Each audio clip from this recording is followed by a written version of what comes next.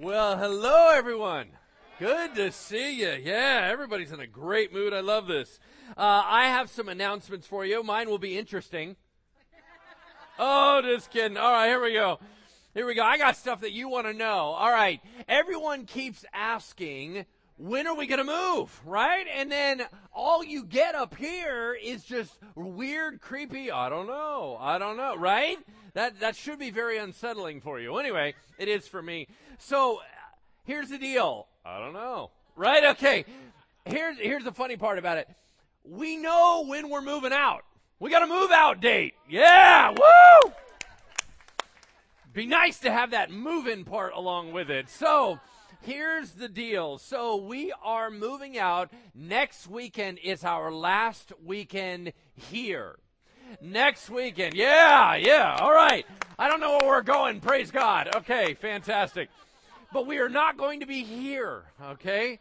Now, what that means is a couple different things. One of the things is I really want everyone here next week, because this is our last time to kind of thank the Lord for this place. I personally love this campus. I love the sanctuary. I've seen so much life transformation happen here. I have a lot of memories associated with this room and with this whole entire campus. When we moved out of the other side, that was one thing of going, man, in my office, I saw a lot of lives touched there. We moved out. Now we're going to be letting this one go. And so I would love to have our whole family here for our last weekend in this spot before we move to the next one. So, couple things. Whoever is currently praying for our temporary certificate of occupancy, you're lame. Okay, so just letting you know, all right? So you need to pray better because it's not working. So here's what we're waiting for. We need our TCO, temporary certificate of occupancy, in order to move into the new place. We had inspectors, 8 of them, out this last week to tell us whether or not we were going to get that. That's why we haven't been able to tell you when we're moving in. We know when we're moving out, and that is because we cannot afford one more payment, another month of being here. That's killing us. We were never designed to be here this long, so we're trying financially to kind of make everything work out. That also leads me to this. I will be giving you a full financial update on our new home and how all the process is working out next week. So I need you to be there for that. And I would like all of you to kind of prepare your hearts to be able to hear 2 things.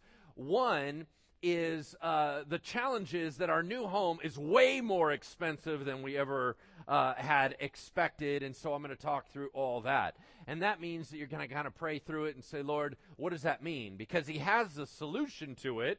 It's all here. We just don't know exactly where it is or who has it.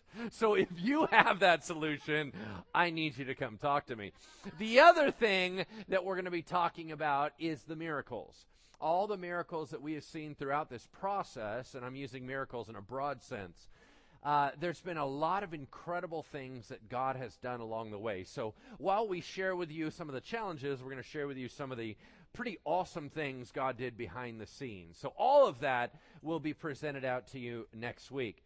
But what I wanted to talk about a little bit is that our plan is we have to get out of here. If they will not let us in to our new place, we have 1 week where we have an option to go to Jessup. So we're going to let you know we'd much rather be in our new place rather than being over at Jessup temporarily. But then they have already a scheduled something going on the following weekend. So where we're going to be that weekend, I have no idea. So be praying more, all right? We might be out on the dirt out there with nothing going on. So that'd be completely fine. I found that the Lord works on very small margins. Have you noticed this? Where God's like, oh, I could tell you now, but I'm not, until the very last second. So he does that a lot. We're going to talk a little bit more about why. So let me say a couple other things. I want to set our expectations about walking into our new home. For me, just being able to be on the campus and look around and go, this is ours now. That, to me, that's a huge answer to prayer, and I just walk around thankful the entire time. But it's going to be different initially than it is here. Why? construction will not be complete when we move in. We need to know that. There's more stuff that's going to be going on, but all the important stuff we need for our certificates has to be done. All the other stuff we're still working on. That also means that we have to take everything out of here and move it there. So you can tell we're pulling out the lighting and we're pulling out all this stuff. That's why the atmosphere seems a little bit different. But I need us to understand we're renting and bringing in a sound system. We're going to play church in a box for a little while.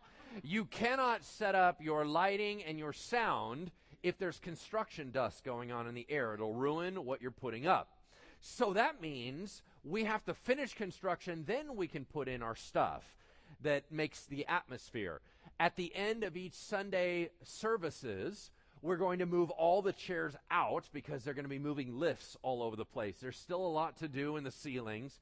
So when you walk in, just be thankful that the Lord has a place for us, and just realize, you know what? We're a family. It's not a big deal. So what if there's not, some nicer lighting? We can all just hang out together. It's not the end of the world. But I want to kind of set the expectations on how long these things take, all right, in order to get done.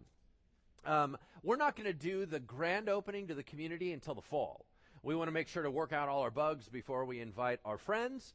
And so we're going to all be in as a family and enjoy it, but really we got to wait to reach out to the community until we get into the fall. And then finally, we need volunteers to move our stuff, right? And when I say volunteers, I mean family members. We have to move our stuff. Everything in this building has got to go from here to there. And so that's going to require bodies. Now, we have a bunch of you that have already been killing it and breaking your back moving stuff. I would just want for a moment to thank all of the teams that have already moved us as much as they have. Absolutely awesome. Tirelessly working around the clock, getting us moved. Now, on our final weekend, we will be moving out immediately after the second service on the 29th of May. We need all the help we can get on the 29th, the 30th, and the 31st. We cannot leave anything in this building past that date, or we have to pay rent for the following month. Does that make sense? So, we need able-bodied. I have realized that in this church, there are a number of women here that go to the gym. And I've noticed that they all can out-bench press me. So the whole idea that this is just a dude thing is not right, all right? So most of the women are stronger than I am. So if you are an able-bodied person and you can move stuff, we really need you on those dates. Outside in our lobby at our Connection Center, we're ready to sign you up for all different shifts. We got stuff that'll work with your schedule, and if you can do this day but not this day, and this time but not this time, they'll accommodate you. But we do need all hands on deck to be able to physically move us out of this building into the new one. Anything else I think I got it all nailed down. So what I want to do is I just want to pray over the move process. All right? Let's just pray. Heavenly Father, you know the right timings. You know exactly what needs to occur, and you already had it in mind a long time ago. Therefore, we trust you. We know that anything that you want done will get done. But God, I'm praying for a protection over our teams as they're moving. Lord, we have the possibility of hurting ourselves in our rush to try to get out. And Lord, we need to be good stewards of our bodies. So I'm just praying that you would give us angelic help. I'm praying that you would just protect our bodies and keep us strong. I'm praying, Lord, that it would be a blast. Just laughter and joy and fun. And Lord, that it's just camaraderie. It's just us being together, doing what we do. And it's all because of your kindness, your miraculous nature. It's all because of your grace and your love. We feel spoiled under your care. Be glorified and praised in Jesus' name. Amen. Amen. Woo! All right, let's shift into our time in the Word today. Would you take out your Bibles? If you don't have one, there's one under the seat in front of you. We are going to be in the book of Ecclesiastes chapter 3. We are in part 5 of our God Meets World series through this book. We're going to go through it line by line. And I wanted to kind of dig in deep into this very famous passage. You would know this passage either from BSF or maybe intense study on your own, or simply the musical group The Byrds. All right, so in everything, turn, right? There is a season, yeah? And so my daughter said, Dad, what you should do is sing that song. And I said, heck no. All right, so anyway, I'm not going to harm you like that, so I'm not going to be singing. All right, so we're going to dive into this very, very famous passage and understand maybe what God is saying to us underneath all of these words. And I want to begin with some pretty kind of thoughts that we just need to camp on for a moment. If you take notes, this would be a great time to take some notes. I'm going to also draw your attention to the fill in the blank on the handout sheet that was given to you. There's pens in the seat in front of you. You could grab some of those. But I want to begin with this. I can't think of any time in history that a culture has been more divorced from nature. I can't think of a nation outside of Europe that is more divorced from nature than America. And what I mean is that we are in this technologically advanced, we move around from one biodome to the next, and I, of all people, am the chief of not knowing nature, of not engaging with nature, not even being around it, right? I mean, I went in the other day to the dermatologist, and she said, do you wear sunscreen? And I said, why? Why would I possibly do that? Wouldn't one have to engage the sun in order to have to wear sunscreen? So anyway, I basically get in one little bubble from my house to get into my bubble in my car, get into a bubble at work, and then do the thing all the way back home. And thank the Lord there's drive-through, right? Otherwise I would have to get out of my car and go into the restaurant bubble. So anyway, I can stay in my bubble. So I'm not around nature very much at all, and so I probably shouldn't be talking about this. But since I read books, I'll talk about it anyway, all right? So the rest of you will go, yeah, I know that by experience, right? That'll be beautiful for you. I don't have that. But I want to say this. Nature reflects God more than an industrial, technological, and information-driven world. Nature is closer to God's original design than the designs of his people. Why? It's good what we made. It's just we are one generation removed from God. So God makes us and nature, and then we make stuff. But if we want to get back to what God is like, we're going to see it much more in the stuff he created initially than what we have made right now. Now, I'll kind of get into that a little bit. It doesn't mean that what we created was wrong and bad. It's only saying that if you want to know the master's heart, his passion, his vision, his style, his groove, his intent, then you need to go back to his initial handiwork, and that's found in nature. So I want to share with you just 3 things about nature that I think are important to understand for our subject matter, as well as just understanding the nature of God. So I'm going to kind of get into that. Number 1, if you want to write these down, number 1, nature is cyclical. Nature is cyclical. It has systems or patterns. It kind of goes the same way. It's so consistent that there was actually an argument in history that said God is merely a beautiful watchmaker who designed a finely tuned system and then walked away. That was actually an argument. Now, I don't believe that. I don't think that is accurate. I think that God is very involved in his creation. Just because he has extraordinary patterns and systems and cycles doesn't mean he's not involved.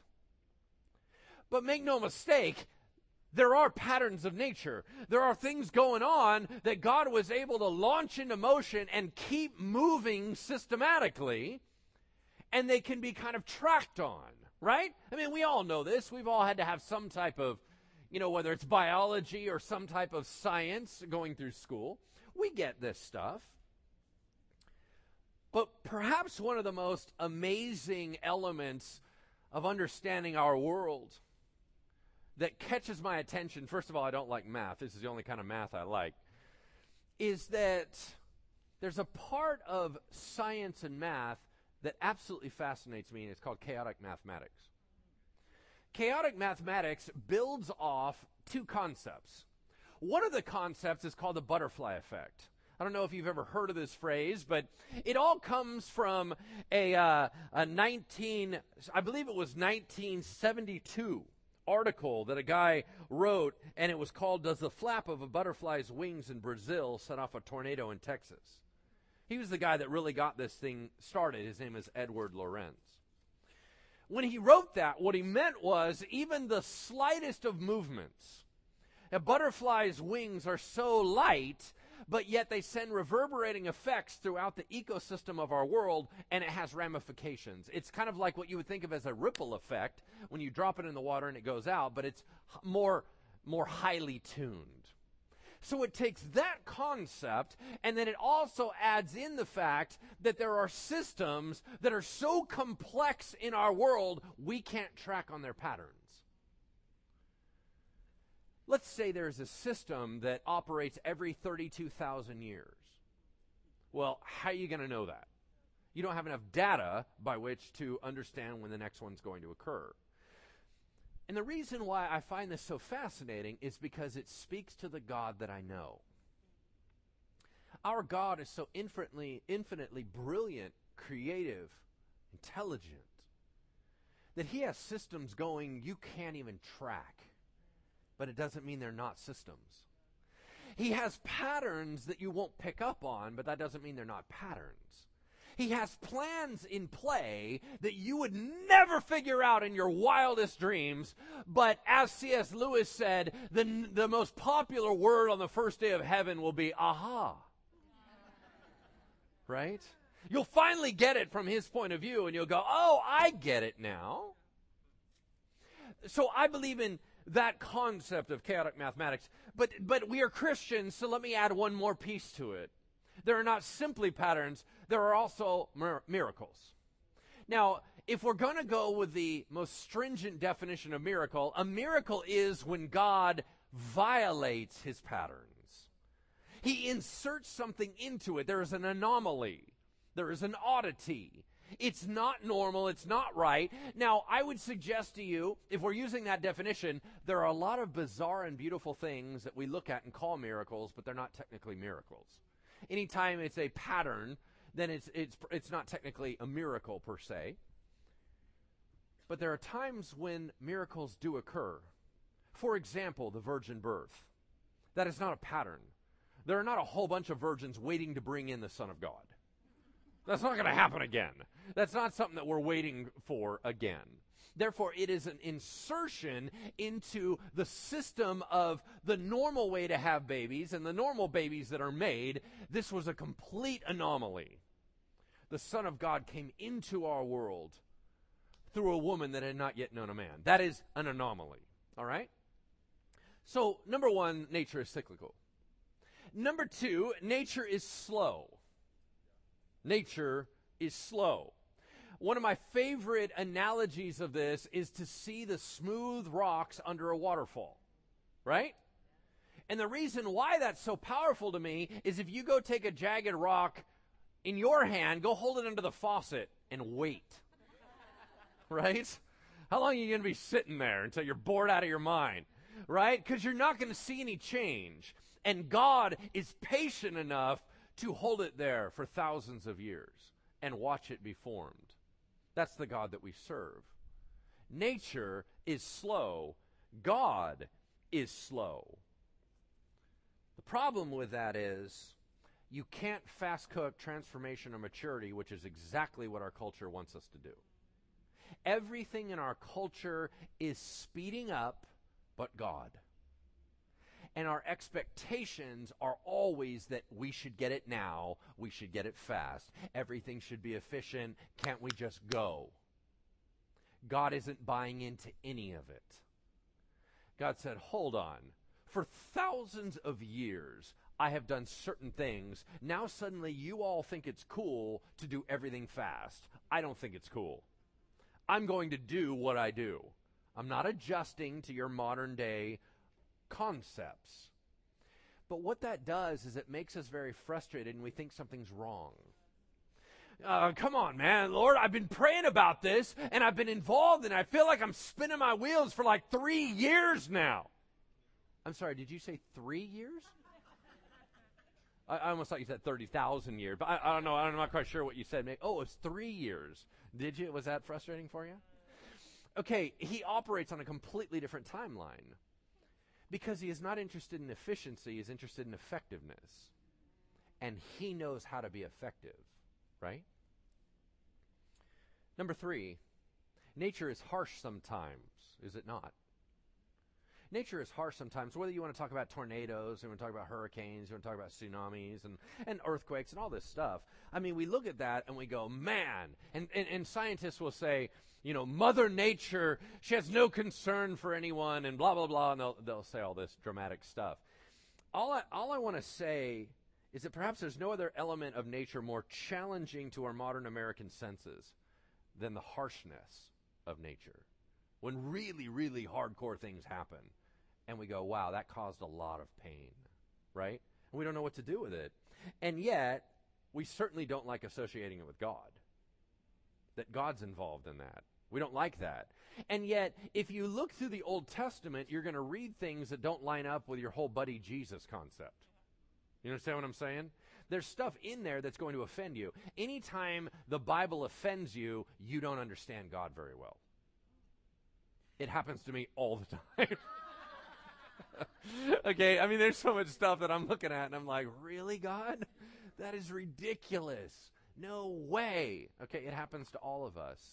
Because we don't fully have our minds wrapped around God, and I don't think that we can. That's why we have to trust. There's a lot of things that seem to us to be brutal, unfeeling, and downright mean.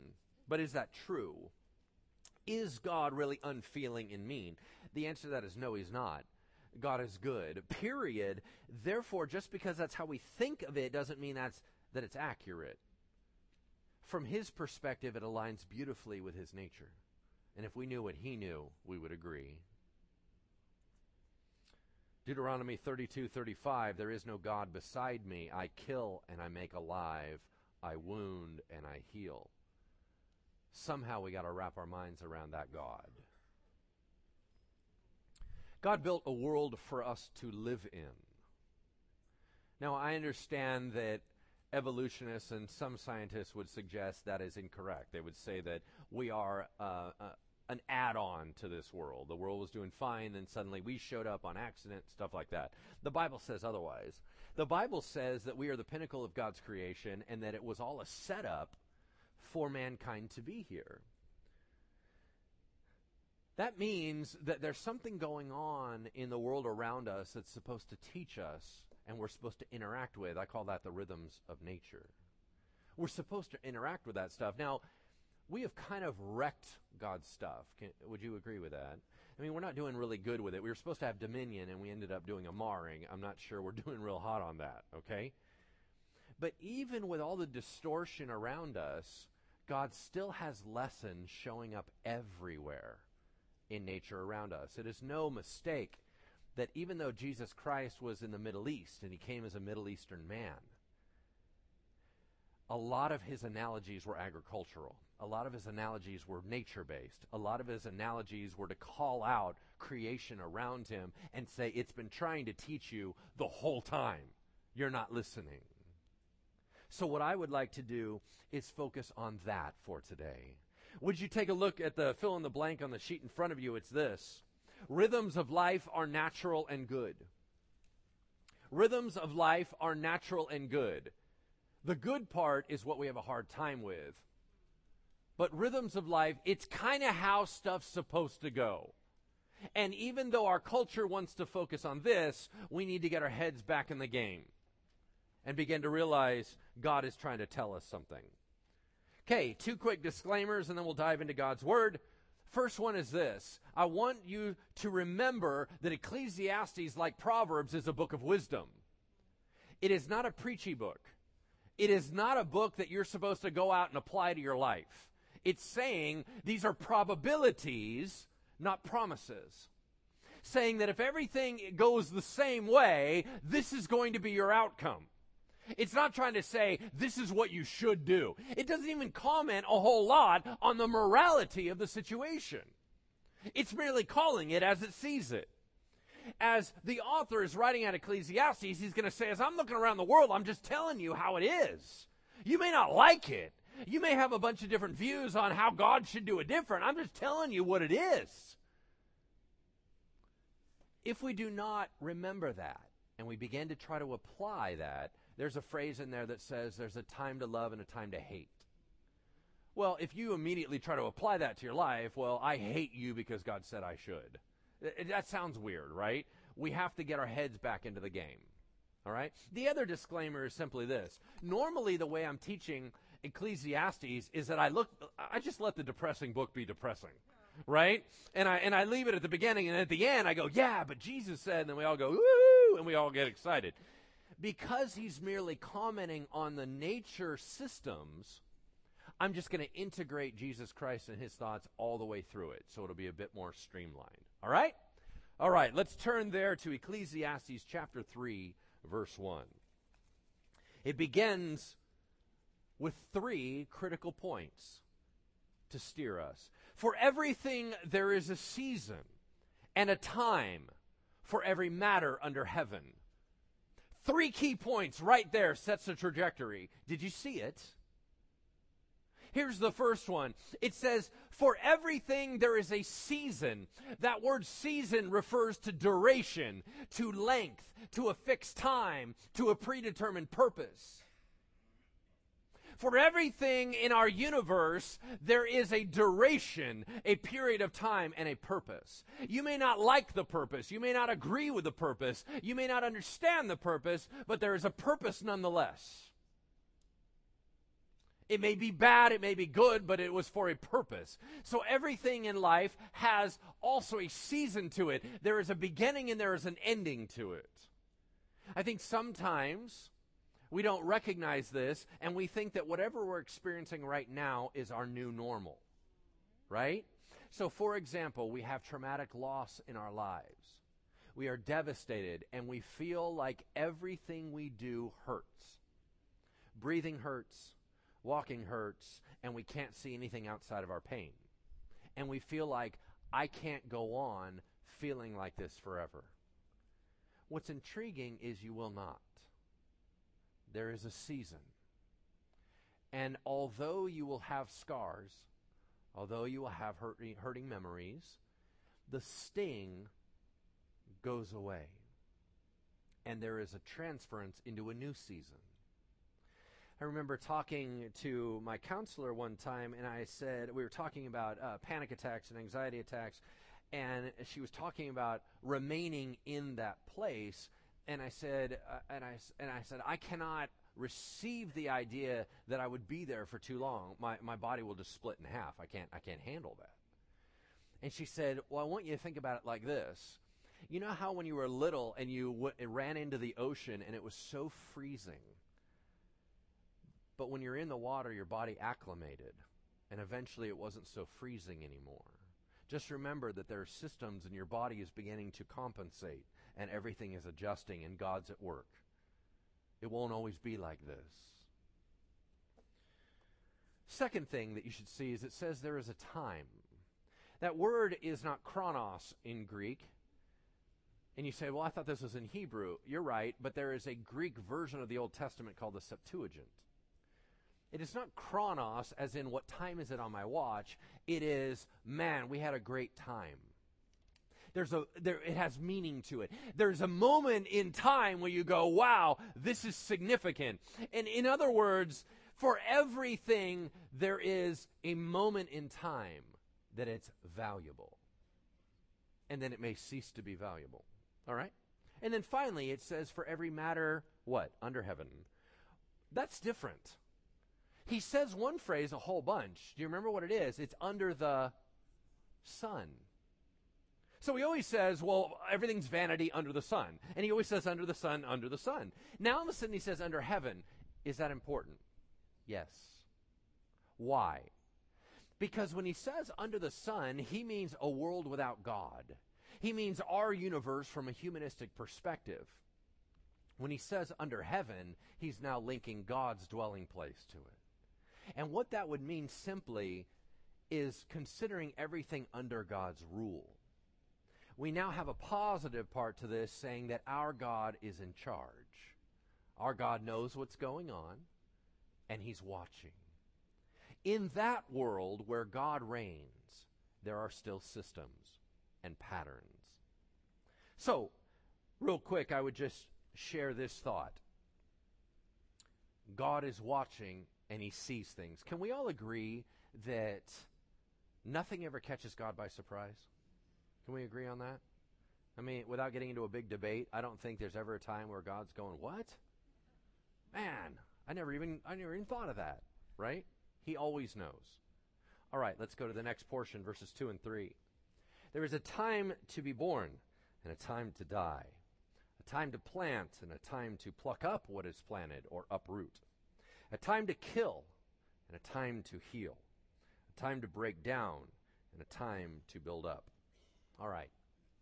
Once again, let us enter into this concept that we are not talking about predestination versus free will. We're merely saying God knows. We can get into the other stuff later. Right now, God knows and God is involved. But let's take this concept of a time to be born and a time to die. Every one of us have a limited time on this earth. Agreed? How do we know that? Well, because everyone so far has died. Yeah? I mean, other than two guys in the Bible, we pretty much have 100% on the death thing. So, no one lives on this world forever. So therefore, we have a limited amount of time.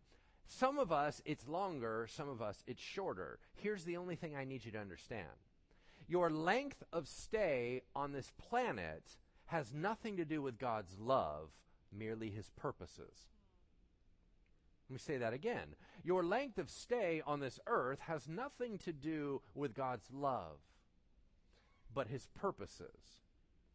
Because let's play it this way. I think we could have a pretty good argument about what is more loving, that God leaves us here or God takes us. You understand what I mean? So I don't think we need to get into the whole, does God love me? It's got nothing to do with that. Of course God loves you. The length of time merely speaks to his purposes. What is he trying to accomplish? And once that accomplishment is done, we move forward. That's how it works. Okay? Because a lot of times when we have loss, we feel abandoned by God. Or we feel like God was unloving. God, how could you do this? They were so young. Right? Meaning, God, how could you be so unloving?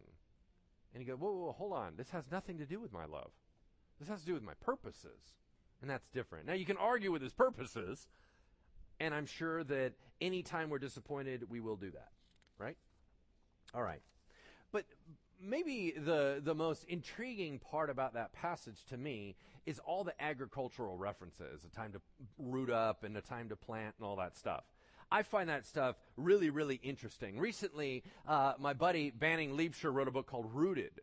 And Rooted is simply a book on discipleship. It's simply a book of God knows what he's doing. Let him plant you. Let him feed you and just grow up in him. I mean, it's not really dramatic. It's just a well-written, simplified discipleship kind of guide. It's called Rooted. It has a picture of a tree on the cover. Well, he had a couple interesting things to say in there. One of the lines he said that I think we need to allow to settle in our spirit is this. Fruit comes at the end of a very long process. Now let's just think nature. How much stuff has to occur before fruit occurs? Right? I mean, everything from the little seed guy, and then he grows up, and then he has to become a tree, and then he has to be healthy. You know what I'm saying? Fruit comes way later. So God kind of put stuff in the hopper way back here, and we're sowing. You don't reap till far later. But all that stuff violates us. Why? Because we do something good, and we want an instant response. Well, you know what? I finally turned my life around. How come everything is still bad?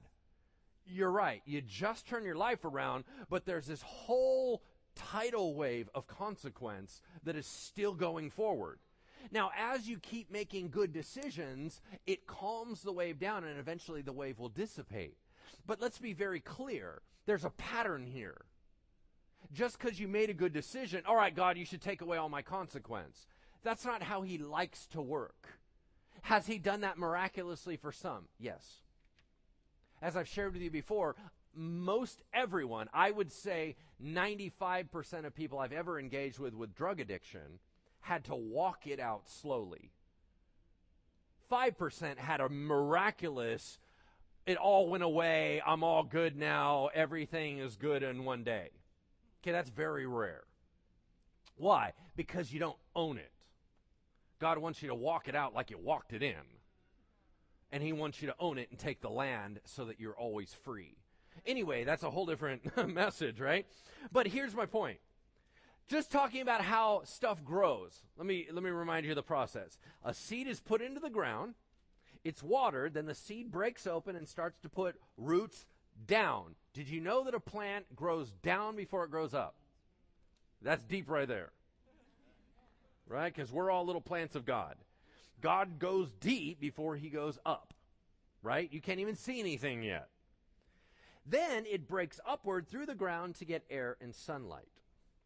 What I did not know as I was studying this, and I went through and started doing some research online, and every website I went to, I made sure it said 4 kids. Right? Because I'm like, listen, if you're going to tell me something brilliant, I'm probably not going to follow you. So let's just go ahead like PBS Kids or whatever, and just grab something simple. And so I'm tracking on this. Here's what I didn't know. That when you plant a seed, the seed first lives off its little built-in support system. So he doesn't have any way to get anything yet. He's like, I'm down here in the dark. I can't get anything. He's living off his little womb, which is fascinating because in that website, they referred to the seed as an embryo, which I thought was fascinating. He's got a little inside womb gig, and then at some point, he's responsible to get his own stuff. So he breaks out and he's like, yes, I got sunlight, I got this. And then he doesn't have to rely on his little womb stuff. Now, why is that so important? Because it's like every baby Christian. When Jesus Christ has his Holy Spirit come upon you and rescue you and save you, he puts a whole bunch of like a little nutrient pack around you. And you're like, yes, I totally love God. Everything, this is awesome. I totally understand grace. I feel forgiven. I feel fresh. I feel awesome. Yeah. And then one day you just suddenly feel abandoned. And you're like, hey, I thought this was all supposed to go well for me. Why is everything so hard? And he's like, oh, your nutrient pack ran out. Now you got to get your own stuff. And his whole point is that you need to start making roots. You need to start growing up. And that is all part of a loving process. It's not abandonment. It's just part of the process, right? All right, let's keep going. So we think roots are a big deal. I think roots are a big deal. It's kind of what I want to talk about. So what do? Ultimately, they do 3 things. They get water, they get nutrients, and they anchor the plant, right? So the plant just doesn't fall over. All right, cool. What was interesting, and Banning pointed this out, the rules of foundation are that the foundation always needs to be bigger than the thing it's supporting. The foundation always needs to be bigger than the thing it's supporting. Y'all know how buildings are made, skyscrapers? Before you go up, you got to dig down, and you better make it solid. Y'all know the Leaning Tower of Pisa? That's what happens when you don't have a solid foundation. I've been there, seen it. That's a mistake. Right? And we all, oh, it's super cool. It's not cool when it falls over on somebody. Right? So here's what's intriguing to me about roots, what I found out. So they need water, they need oxygen, and they need room to keep growing. This is fascinating. The number one reason why plants or trees stop growing is hardpan. What's hardpan? Hardpan means you can't go any deeper because it's too hard to get your little roots in. All right, are we all seeing the sermon illustration there? Here we go. Is it possible the reason we stop spiritually growing is because we have too much hardness in our heart and there's nowhere else for God to go? Y'all tracking with me? Because if the roots can't go, then they either, by God's grace, will go sideways or they don't go anywhere at all. Why do we stop growing? Hard hearts. There's nowhere else for God to go. So, conditions matter, right? Soil, water, temperature, sunlight, right? Conditions matter. So let me ask you this question. What are the appropriate conditions for a Christian to grow? You and I have no idea. You don't know. I don't know. God knows. The master architect, the incredible agriculturalist, right? He knows what conditions are necessary to grow what he's trying to grow. You go, well, what's he trying to grow? Ephesians 2:10 says, God created us in Christ Jesus to do good works that he prepared in advance for us to do. You don't even know what that is. But whatever it is, whatever he's trying to build, whatever fruit he's trying to make, he knows how to make it. So we have to have an awful lot of patience, an awful lot of trust, an awful lot of faith and hope to say, God, you better know what you're doing. Because right now, the way you're going, I'm not going to make anything. Hold on. He's working on his time frame. He knows what he's doing. It says there's a time to kill and heal. No matter what that means, and a lot of scholars don't know what most of these mean, it is the ending of life and the preserving of life. He said there is a time for breaking down and building up. I've shared this with you before. I'll share it very quickly. One of the most brilliant concepts I ever heard on this was through a leadership summit. And the gentleman explained that every one of our systems in our body works off the same concept: stress and rest. And just as you hear the little beep, beep, beep, that is stress and rest. The spikes are stress. The troughs are rest. Everything operates that way. Our brains operate that way. Our heart operates that way. Our muscles operate that way. All of it. Why? That's how we were built. So there needs to be a time of pushing it and a time of backing off and restoring. If either one of those are missing, it's called a flat line. Flat lines are not good. It moves on, verse 4. A time to weep and a time to laugh. A time to mourn and a time to dance. Let's just stop right there. What is the difference between those four? Or those two couplets? One is private and one is public. Right? Sometimes there's a season in your life that is private that no one can see. It's just going on with you. And sometimes there's a season that's out in front of everybody else. But it's still just a season. Did you notice that this is a poem? That the way that he orchestrates it was he used 14 of them. Why? Because that's 2 times 7. 7 in Hebrew is the number of perfection of God, and he's saying totality. If I'm looking across the entire universe, this is how I see God work it. It says, a time to cast away stones and a time to gather stone together. A time to embrace and a time to refrain from embracing. Good to see you. I also have some announcements, and these will actually be interesting. Oh, wait. Oh, I'm just kidding. All right, here we go. A couple things I wanted to share with you. You keep hearing that we are moving, yet no one has ever actually suggested a move date. Have you noticed that? How weird. And now the reason is because we simply don't know. Now, I do have some firm information for you. We have a move-out date. All right, praise God, right? So we have a move-out date. And the last weekend we are going to be in this building is next weekend. The last time we will be as a family in this sanctuary, on this campus, will be next weekend. You say, but Pastor, don't we need to go somewhere? I totally agree. Where that's going to be is really up to the Lord, because we do not yet have our TCO. And you go, what is that? Let me explain what a temporary certificate of occupancy is. Whoever is praying for that, you're doing a lousy job. Okay, just letting you know right off the bat, all right, so it's clear. The temporary certificate of occupancy allows us to move in. If after 30 days we do not meet all the requirements, we then have to move back out. But let's not talk about that yet. The point is that we've had inspectors all this week coming in, and we've been waiting on them to give us a firm date. We do know for sure we cannot afford to stay here. So we will be out. Now, we are planning on being in the new place. That would be awesome. However, we have 1 week that is going to allow us a flex week that we would possibly be in Jessup across the freeway. We will let you know as we get closer, and we'll notify you where you should attend church, all right?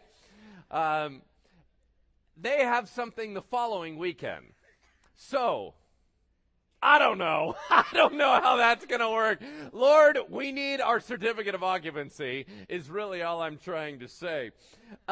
We are probably not going to have our grand opening until the fall.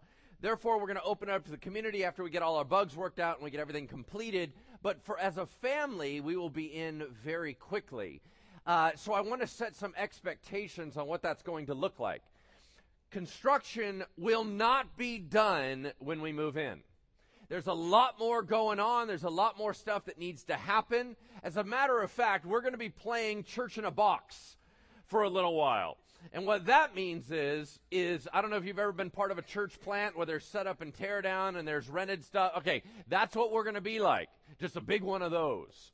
So, we will have a rented-in sound system. We will not have our lighting up. As you notice, we're breaking down all the lighting here. That's why it changes the atmosphere of how things look. And I can actually see the back row. All right? So, I am preaching to you, just so you're aware. All right? The other thing is, after second service on Sundays, we will actually be clearing all the chairs out, and then, of course, we'll end up having to reset them because they have lifts all week long doing stuff up in the ceiling. Now, just so you're aware, when you do construction, it causes a lot of dust. If you try to put up your AVLS system, audio, visual, lighting, stage, if you try to put that up while that's going on, it'll wreck it. So even after construction gets done, we have to let that calm down before we can then start by putting up all the speakers and all the lighting gear. So that puts everything out. What I just need from you to know is that it's exciting just walking into a new house. We don't have all our furniture set up. We don't have all the fancy stuff set up. It's just going to be us hanging out together in a pretty amazing brand new location. So I'm excited about that. A couple other things for you. Yeah, praise God.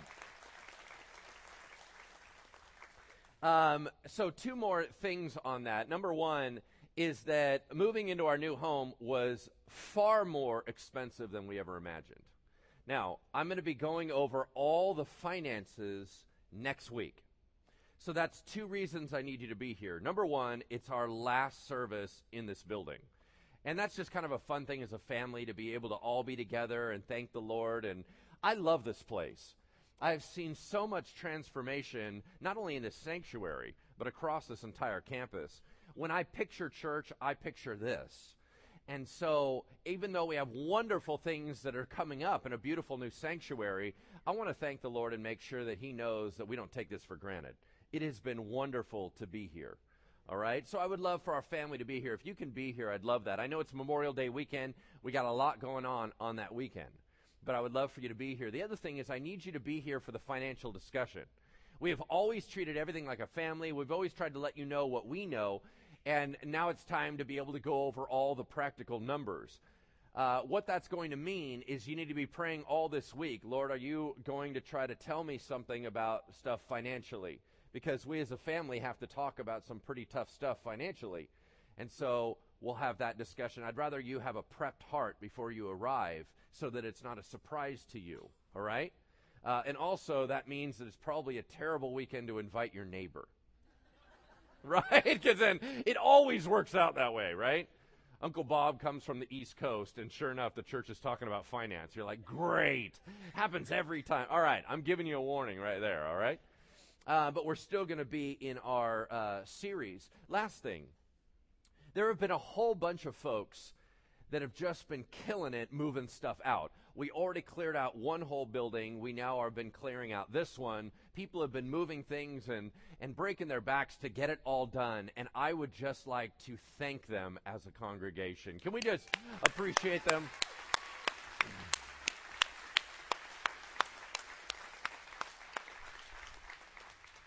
Kent Slangstrom and his team have been absolutely over the top. Not only has he been a wonderful leader, his attitude is phenomenal. Makes me look like a sinner. So he's just a great, great man, and he's done a wonderful job for us. Here's what we need. We are going to be moving out immediately after next Sunday's services. We need everybody to really show up that day, the next day, and the next day, because we cannot leave anything here after the 31st. We got to be out of here. Otherwise, it triggers off a whole new month's worth of rent. We can't do that. So we need to make sure that all of you that are able-bodied, right? Now, here's the funny thing. We're going to be moving heavy stuff, but I have noticed that women in this church go to the gym. And what I have noticed is that the majority of you can outbench me, all right? Is that you're stronger than I am. I'm just going to tell you that right now. So the whole idea this is only a dude thing is not correct. If you feel like this is something you would like to participate in and you'd like to help us move, out in the community hall, out in the lobby, we have a connection center. We need you all to sign up for what slot you can help out at.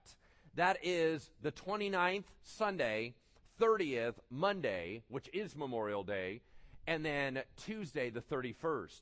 We have to get everything in this building out and into the new building. So there's a bunch of different shifts. There's a lot of things that will work with your schedule. So if you could just make sure to sign up, I'll give you a reminder at the end of the message to sign up for that. But we really, really need you because we got to move out pretty quickly. All right? All right. What I would like to do is I'd like to pray for this entire process. Would you just pray along with me? Heavenly Father, you're good. You're wonderful. And Lord, we are spoiled and it is awesome. And Lord, we are not complaining or grumbling in the least. We feel like you have lavished your love upon us. The idea that we have a new home. The idea that we can walk into a new campus. Lord, the way that you have made things happen. Lord, to be honest, you lured us into this process. Had we known now, back then, we would have never done it. And yet, God, you have been providing all along. Lord, there's been challenges and there's been the miraculous. And I just praise you for that, Lord. I praise you in the good times and the tough times. I praise you in the exciting times and the mundane times. And so we as a family just want to thank you for this place. Would you watch over the move teams? Would you watch over all of us that are involved in that? God, we don't need hurt backs. We don't need hurt shoulders. We just ask that you would give us angelic help that would help move boxes too. Lord, we ask that you would just bring in your power and your encouragement. Lord, that we would be able to laugh the whole time. Being together, enjoying the time, making it something bonding and fun. And so, Lord, I pray that you would cover this place. Cover the new place. Spirit, set up your camp there that you might welcome us in. God, you are wonderful and a good, good Father. In Jesus' name we pray. Amen. Amen? Yeah. All right, let's change gears. We're going to be in the book of Ecclesiastes today. Can you take out your Bible? If you don't have one, there's one under the seat in front of you. We are in a series, part 5 of a series called God Meets World. And I have some deeper thoughts that I would like to dive into. We're going to be reading perhaps the most famous passage of this book, a passage that most all of you would know. If you do not know it, because you are Bible readers, you would know it because of the band The Byrds. Now why? It's the in everything turn, turn, turn. You remember that? There is a season, all right? And it says, a time to, right? My daughter said, Dad, you need to sing the song for him. I said, no, dear, you have no discernment. That's actually what I said. So, no, I'm not going to be singing this song, but y'all know the song, right? I mean, that all came from here, and it ended up getting really, really popular, and so you are familiar with that everything has a season. We're going to be going through that, and I would like to dive underneath and talk a little bit about what I think that God is doing through this book in our midst and some things that he should be able to share with us. If you are looking for the book of Ecclesiastes, it's page 554.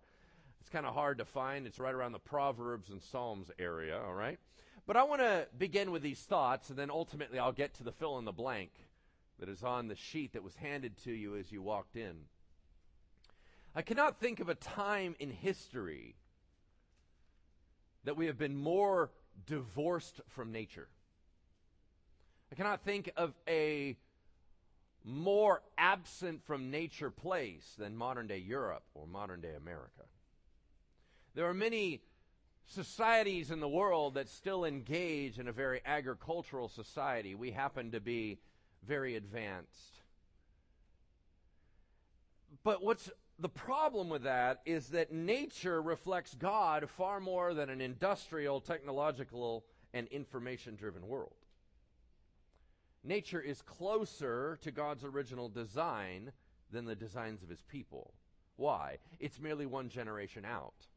So God makes us and the world around us, and then we end up, because we're in his image, we make stuff, which is great and fine and wonderful. But if we're going to try to get the master's heart, if we're going to try to get his intentions, if we're going to try to get his design, we have to shift back one and look what he originally made. Now, if we're going to be talking about nature, I'm probably the last person that should be talking about it, all right? And here's why. I have zero contact with nature, all right? I move from one biodome to another biodome. You understand what I mean? This is kind of how my life is. I go from my little temperature-controlled environment at home, I get in my little vehicle, and then I drive over, shielding myself, keeping the windows up from all nature. I then go over into the buildings, and I hurriedly run in and stay in that biodome, and then I reverse the process going home. Thank the Lord there's drive-thrus to where I don't have to actually get out of the car, right? I can just simply roll down my window, and not a lot of nature gets in there, right, between me and Carl's Jr. And so, you understand what I'm saying. I went to the dermatologist recently to get some moles removed, of which you don't need to know. But anyway, the dermatologist looked, and she said, do you wear sunscreen? I said, why? To wear sunscreen, wouldn't one have to come in contact with the sun? Right? Which is a fair question, I thought.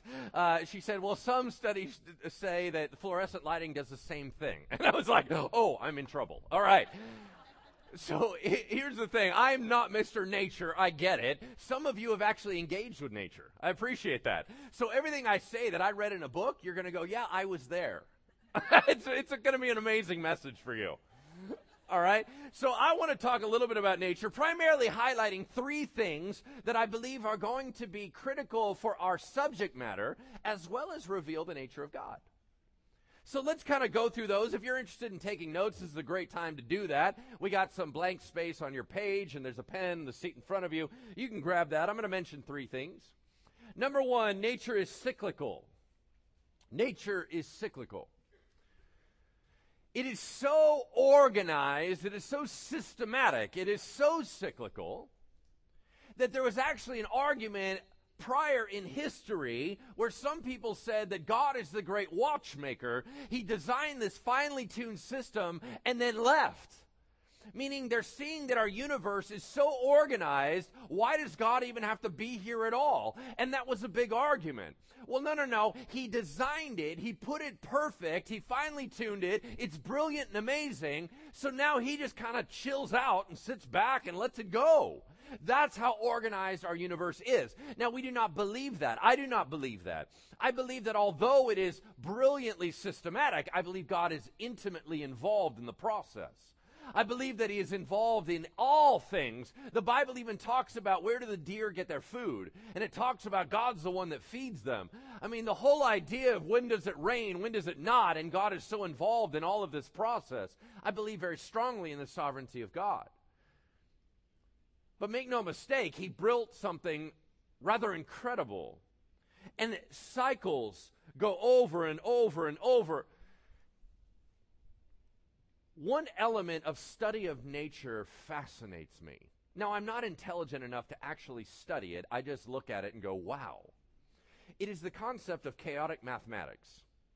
Chaotic mathematics blends together two different concepts. One of them is called the butterfly effect. The butterfly effect is simply a concept that came up from an article written in 1972 by a guy named Edward Lorenz. The title was, he wrote this article, "Does the flap of a butterfly's wings in Brazil set off a tornado in Texas?" And what he was explaining was even the most slight movements in a highly integrated biosphere sends ramifications all over the place. Even one little butterfly doing this changes the wind patterns all the way across the world. As he began to write this stuff out, people began to learn about it, and they began to add to it. So it takes the butterfly effect, and it combines it with the idea that it's so complex in our universe, we might not be able to track on the pattern, but that doesn't mean it's not a pattern. Let's say, for example, there's a pattern that shows up every 32,000 years. How would you even know that? You understand what I mean? There's no data for that. There's no way to understand that. You wouldn't have any way of comprehending that. So it is a pattern, but it looks random because it just shows up. And you're like, oh, where did that come from? The reason why I love this concept so much is because it speaks about the nature of the God that I love. Our God is that brilliant. Our God is that infinitely creative. Our God is that high level.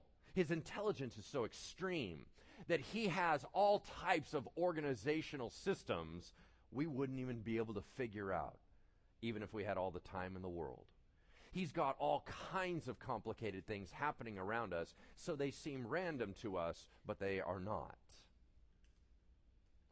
However, we are Christians, and we believe in miracles. Now, the most strict, limited definition of miracle means an anomaly. It is a violation of those systems. It is when God does a break-in. It's when God says, yeah, I normally do it like that. You're right, but I'm not doing it like that this time. I'm going to alter how the universe normally works for my purposes. That really happens. Now, a lot of things that are beautiful and bizarre that we call miracles are not really miracles. They're really just patterns we can't pick up on and stuff like that, and there's different things that God does. But there are real miracles in the strictest sense of the word. For example, the virgin birth. That's not a pattern. There's not a bunch of virgins waiting in the future to bring in the Son of God. You understand what I mean? That's not going to repeat. That's not going to happen again. That was an anomaly. God then said, normally I make babies like this, and normally the babies are like this, but I'm going to break that entire system. I'm going to do it a completely different way, and I'm going to bring in a child that is fully God and fully man into the world. That's extraordinary. That is a miracle, no matter how you want to look at it. The last thing, number two, which by necessity is not the last thing. I'm not very good at this preaching thing. Very new to me. Number two, nature's slow. Nature is slow. My favorite analogy, and the thing that comes to mind most quickly, is the smooth rocks underneath a waterfall. That always fascinates me. I don't know why, but imagine this, is that if you went out into your yard and grabbed a jagged rock and just hold it under the faucet for a little while. I think at some point you're going to kind of give up, right? You're going, I'm not seeing anything. Okay, God is so patient, he'll hold it there for thousands of years. And he'll go, watch this rock be eroded away by something as soft as water. Our God works on his own timetables. Nature that he created is very slow. Does that matter to us? It matters a lot. Why? Because you can't fast cook transformation or maturity. Right? And that's exactly what we want. We have increasing tension the faster our society gets. Our society is so amped to having everything fast. It's got to be tailored and it's got to be fast. I realized how much I have been altered by this when silly things frustrate me because they're taking too long. Let me give you an analogy. Recently, I was in a bathroom stall. Wait. And I'm trying to get out the stupid seat cover. And I can't get the seat cover out because it keeps breaking off because it was a new pack and it was all jammed up in there. The idea I had to wait and keep fighting with the stupid seat cover thing frustrated me. I thought, something's wrong with me. Inherently, I am broken, right? Because if I'm frustrated by red lights, if I'm frustrated by seat covers, okay, something about our culture is messing with my head. Because everything has to, come on, let's go, right? And the whole time, we do that to God. God, you are taking too long. He said, I'm sorry, compared to what? What are you talking about? Right? Oh, Lord, we have been spinning my wheels for 3 years. Did you say 3 years? Oh, I thought you said 30,000 years. Oh, you said 3 years. Really? You're already upset, and it's only been 3 years. Man, I don't work like you. That's not how I do things. God doesn't work like we work. He is not on our timetables. He is not in a hurry, and he's not interested in efficiency as much as he's interested in effectiveness. He knows how to get stuff done. We know how to do it fast. There's a big difference there. The sad thing is when he doesn't operate according to our timetables, we get angry at him and our hearts get hard towards him and we get bitter towards him. That is unfair. He never told us he would be interested in our timetables. He's not interested in speeding up because we're speeding up, right? Number 3, and lastly, nature is harsh sometimes. Would you agree with that? Nature is harsh sometimes. Perhaps no other element about nature really offends the modern-day American than the harshness of it. Whether it's a hurricane or a tsunami and all these people died and then this came in, the tornado, it seems so random.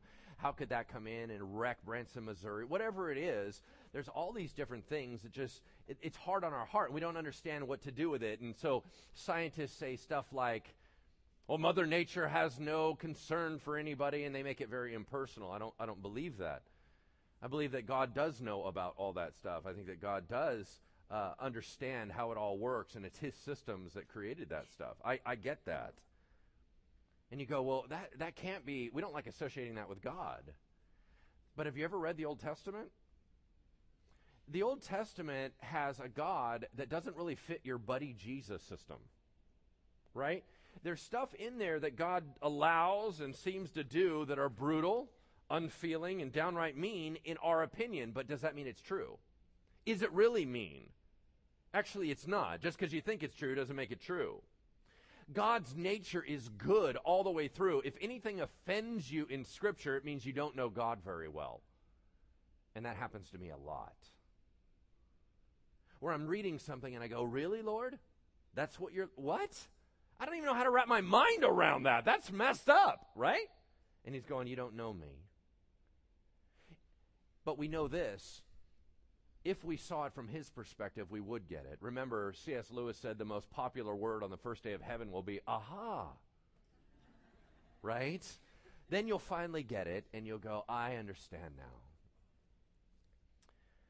God built a world for us to live in, with rhythms of life built into them, teachers for us. As much as we have marred his system, as much as we have not done a good job with dominion, and we've done a much more destruction, we can still see the teachers he left for us, designs for us, engages to us through all the way around us. I think it would do well for us to stop for a moment today and consider those teachers in nature and the rhythms of life. The fill in the blank on the sheet in front of you is this. Rhythms of life are natural and good. Rhythms of life are natural and they are good. 2 quick disclaimers, then we'll dive right into the word. The first one is this. Remember that Ecclesiastes is a wisdom book, just like Proverbs. It is not a preaching book. It is not a book that's trying to say, you need to apply this just like I told you right here. That's not what it is. Wisdom books give you probabilities, not promises. They say that if everything is equal, this is what's going to occur. It does not say whether it's good or bad a lot of the time. It doesn't make moral judgments a lot of the time. It simply says this is how it is. If we mess this up in our minds, then we're going to do a little devotion in Ecclesiastes, and it says there's a time to love and a time to hate, and we're going to go, well, I hate you because God said it's okay. Okay, do you understand how we need to make sure what genre we're reading? The second disclaimer is this. Normally, I read Ecclesiastes, I let the depressing book be depressing, and then I go, yeah, but Jesus said, and we all go, yeah, right at the end. Well, this time, because it's talking about cycles of nature, I'm going to integrate Jesus throughout, and I think that we can have it a bit more streamlined as opposed to chunky. All right? Make sense? All right, let's dive into Ecclesiastes chapter 3, verse 1. It begins with just this sentence that has three massive points that get us on track. It begins like this. For everything there is a season and a time for every matter under heaven. Did you see it? We are now on the right page. Why? Because it just said three powerful things. Number one, for everything there is a season. What does that mean? It means a duration, a length, a fixed time, a predetermined purpose. You may not know the purpose, you may not agree with the purpose, but there is a purpose. For everything, there is a set time for it. That's one of the concepts of the cycles of nature, is that it begins like this and it doesn't always look like that. The reason why this is important for us to own and understand in our hearts is because sometimes we think we are now in our new normal. Give you an example. Let's say you had traumatic loss. Someone in your life passed away.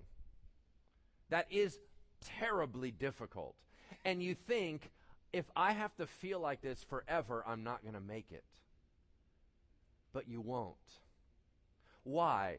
Because there is a duration for that.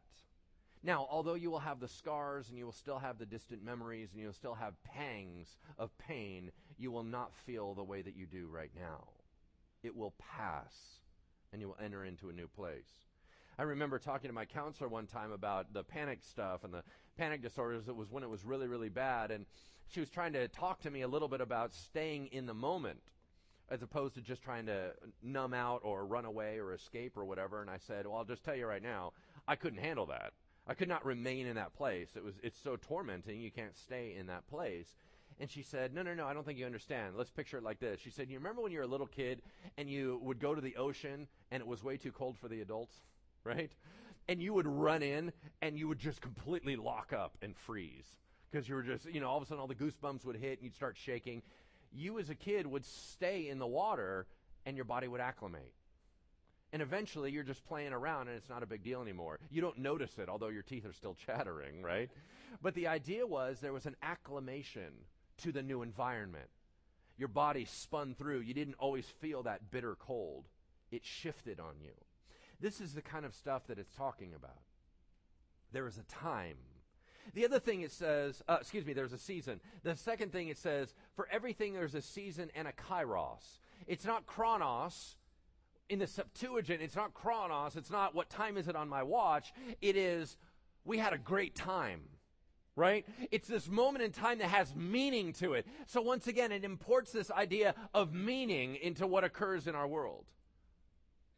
And then the third thing that's important to understand is it says, for every matter under heaven. Now that's different because he's going to say another phrase a lot, and he usually says under the what? Sun. But this time he changes it. And when I told you before that he said all is vanity under the sun, I was telling you that he was talking about here on earth from a humanistic point of view. Take God out of the mix, and man, nothing matters. Not under the sun, but now he says under heaven. Why is that different? Because heaven's the dwelling place of God. Therefore, if you mention heaven, it's God watching over his creation. We are now talking about a system under his rule. In that place, there is a duration. In that place, there is meaning and a time. And that sets us up for the rest of what we will read. There is a time to be born and a time to die. A time to plant and a time to pluck up what is planted. A time to kill and a time to heal. A time to break down and a time to build up. There are seasons of gaining and loss. I don't want to get into a predestination versus free will argument with you. I don't want to dive into Romans and do that whole thing today. We don't have that kind of time. But can we all agree on this premise? Nothing catches God off guard. Yes? There's no point in which God did not know that was coming. So without getting into all the weeds, let's just say that. God knows it. God gets it. So let's talk about birth and death. Psalm 139:16 says, all the days ordained for me were written in your book. God knows your limited time on this earth. Every one of us have limited time on this earth. How do we know that? Because so far, other than 2 dudes, everyone has died. That's pretty good stats to go off of. So we know all of us will pass away unless we're here when Jesus Christ comes. How long we are here is the differentiating factor. Some of us are here for a long time. Some of us are here for a relatively short time. What makes the difference in there? Let me be very clear on one piece. The difference of length of time on this planet speaks nothing of the love of God, but only to his purposes. Let me say that again. How long you have here does not reflect his love, but what he's trying to accomplish. You go, well, is that really true? Well, hold on. I think we could get into a good debate with each other about what's more loving, leaving us here or taking us away. You understand what I'm saying? So I don't even want to get into that. But I do want to say that many times we attach someone leaving this place, God must not love. Stop it. That's not at all in play. Merely purposes. What is he trying to accomplish? What was the point? And only God knows that alone. We have to trust him on that. In talking about nature, there's a couple things that I find are fascinating, and so I went out and I started looking up a bunch of research, and a lot of it got stimulated because a buddy of mine, Banning Liebscher of Jesus Culture, he wrote a book called Rooted recently, had a little tree on it, and it's nothing fancy, but it's this beautiful book of just simple discipleship. We need to be rooted in Christ and abiding in him, and we need to grow as he grows us. I mean, it's such a basic, hardcore book on discipleship, and I thought it was super cool. But he said a couple interesting things, that it's not like we don't know him, we just need to be reminded. Here's what he said. Fruit comes at the end of a very long process. Just let that one soak in for a second. Just think nature-wise. How much stuff has to actually occur before you get the little apple off the tree? You know what I mean? I mean, that's forever, right? I mean, you got to go from the little seed, and then you got to go through the whole growing, and then you got to go to big enough to where you're fruit producing, and then, in other words, God has to have stuff in the hopper way back here in order to get anything out of that. Fruit comes at the end of a very long process, a very complicated process. So let's talk a little bit about how stuff grows. I went through and I started doing all this research, and anything online I was looking at, I always put 4 kids.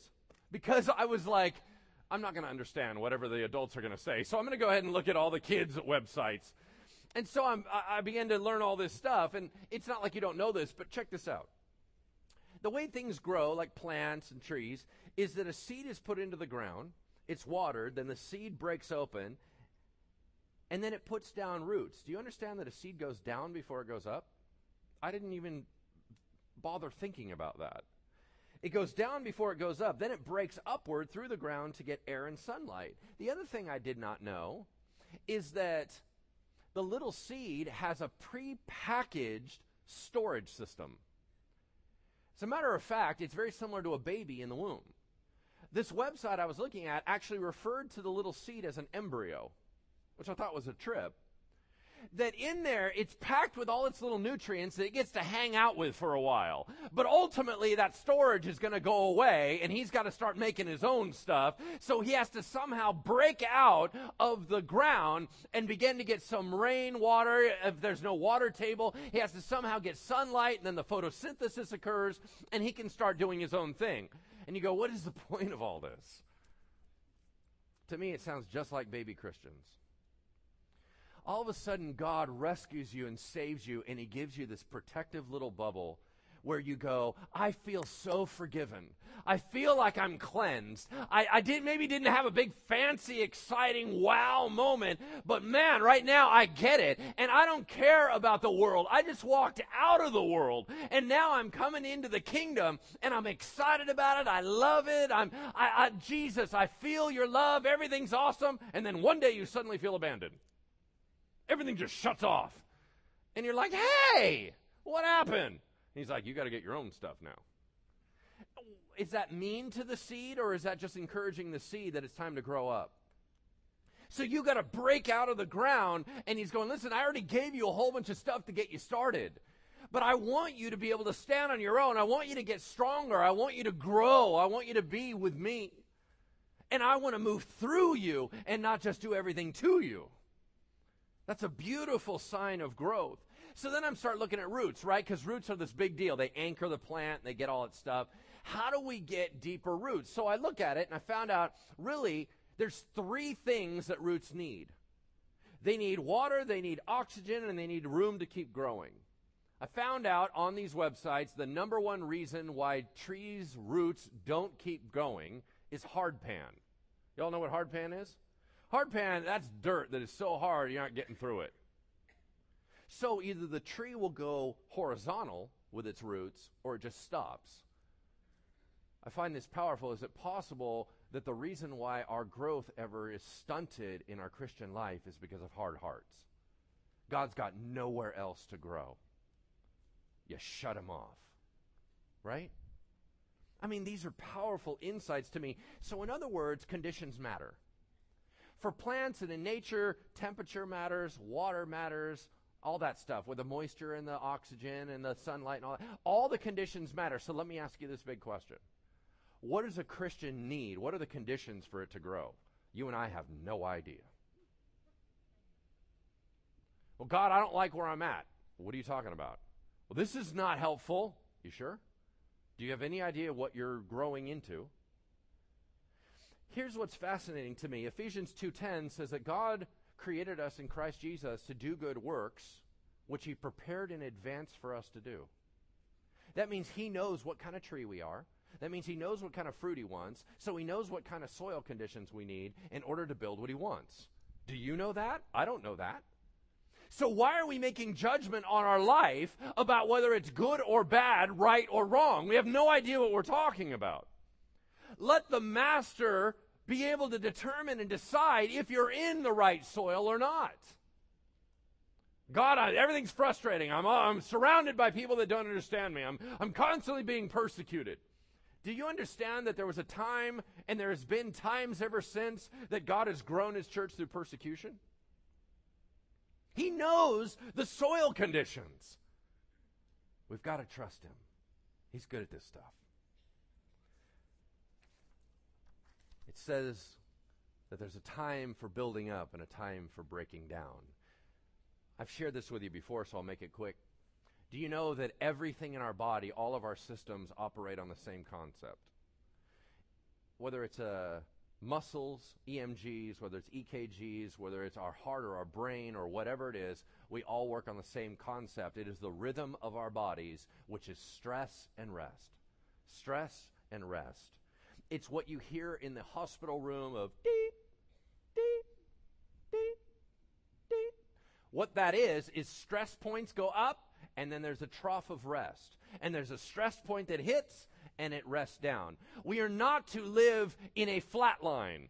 We are always in this tension of stressing, of pushing, of working, of advancing, and then we've got to pull back.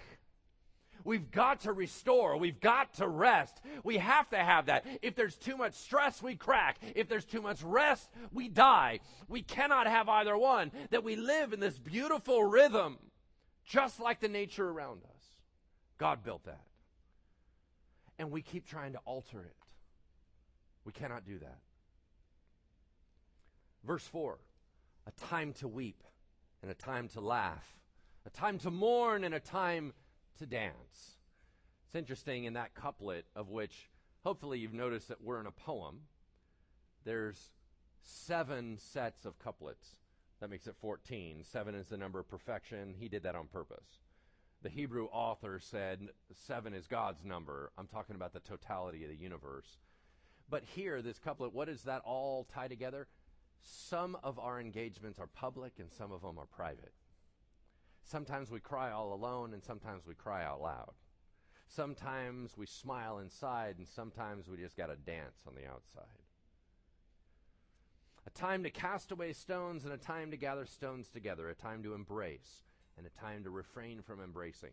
Scholars are very lost as to what all these terms mean, but ultimately what we have is the idea that there's times to bond and a time to let go.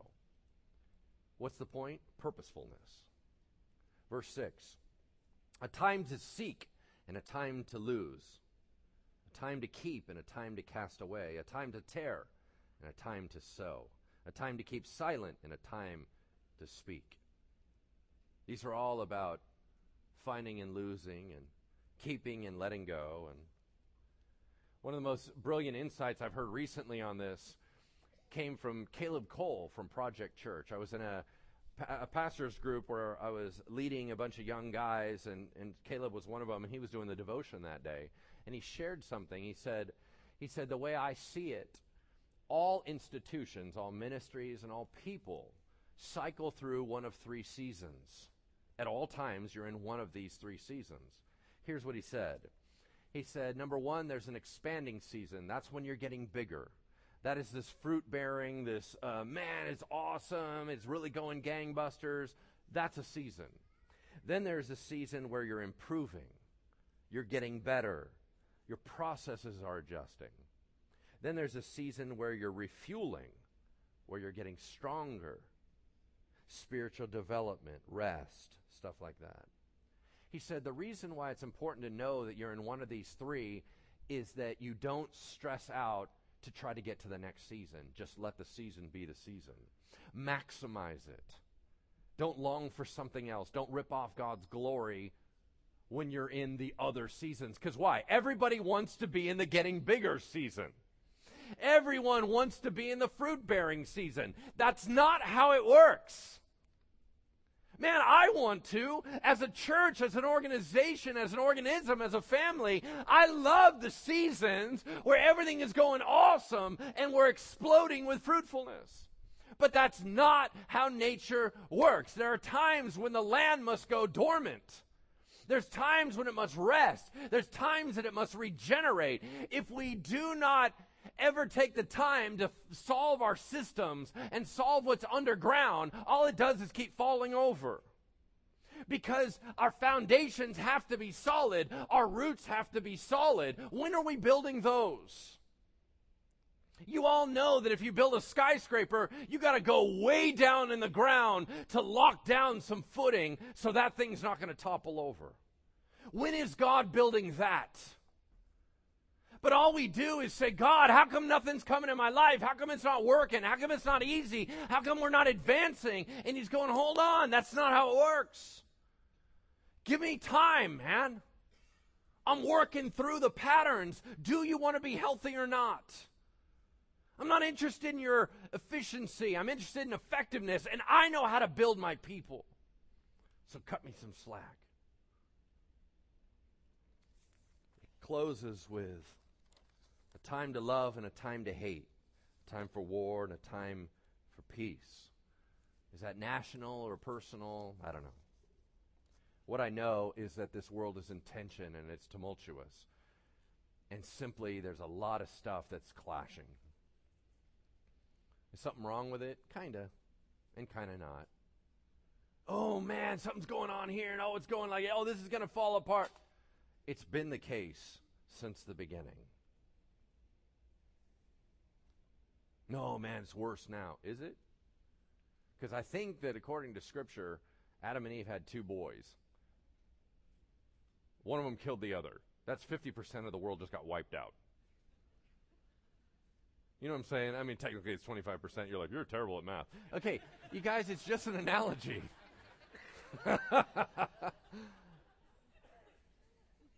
I'm moving on. It would do us well to remember to partner with God's rhythms. We are on God's timing, His agenda, and His plan. He is not moved by our cultures, our fads, or our quote-unquote advancements. He does things not for efficiency, but for effectiveness. And the more we align with His ways, the more life seems to make sense. Could I invite the prayer team up here? As we close out. Prayer team, can you come on up here? I don't know what season you're in or how you arrived today. Pastor Brian referred to it a little earlier. I don't know what season you're in. Maybe you're in a season where you need someone else to carry the burden for a little bit. Maybe you're in the type of season where you're feeling awesome and you're like, yeah, I'm good to go. Where's brunch? That's awesome. I love that. But sometimes our bodies are hurting. Sometimes our spirits are hurting. Sometimes our relationships are hurting, and you need someone to pray with. That's why they're here. I want to remind you before we close out that next weekend is a special weekend, and I would like you all to be there with me. I want you to make sure that you help us move, so by all means, sign up out in the lobby, and I'll tell you what, you know what's super fun about getting baptized? Is coming up out of that water and having your family around you clapping for you. So we will see you about 12:45. Let's pray. Heavenly Father, you are good. Heavenly Father, you are right. And if we knew what you knew, Lord, we would agree with every decision that you make. Right now, we submit our life to you, understanding we are not in a season that we like, or maybe we are. But there's more to it. This is not the new normal. It's just another cycle. God, you know how to restore us. You know how to heal us. You know how to fix us. You know how to put us into dormancy. You know how to tell us to chill out. You know how to put on the brakes. We just want to say to you, Holy Spirit, today, yes. Whatever your plan is, we agree. Be glorified in us. In Jesus' name we pray. Amen. Amen. Have a wonderful week, and we'll see you at 12:45.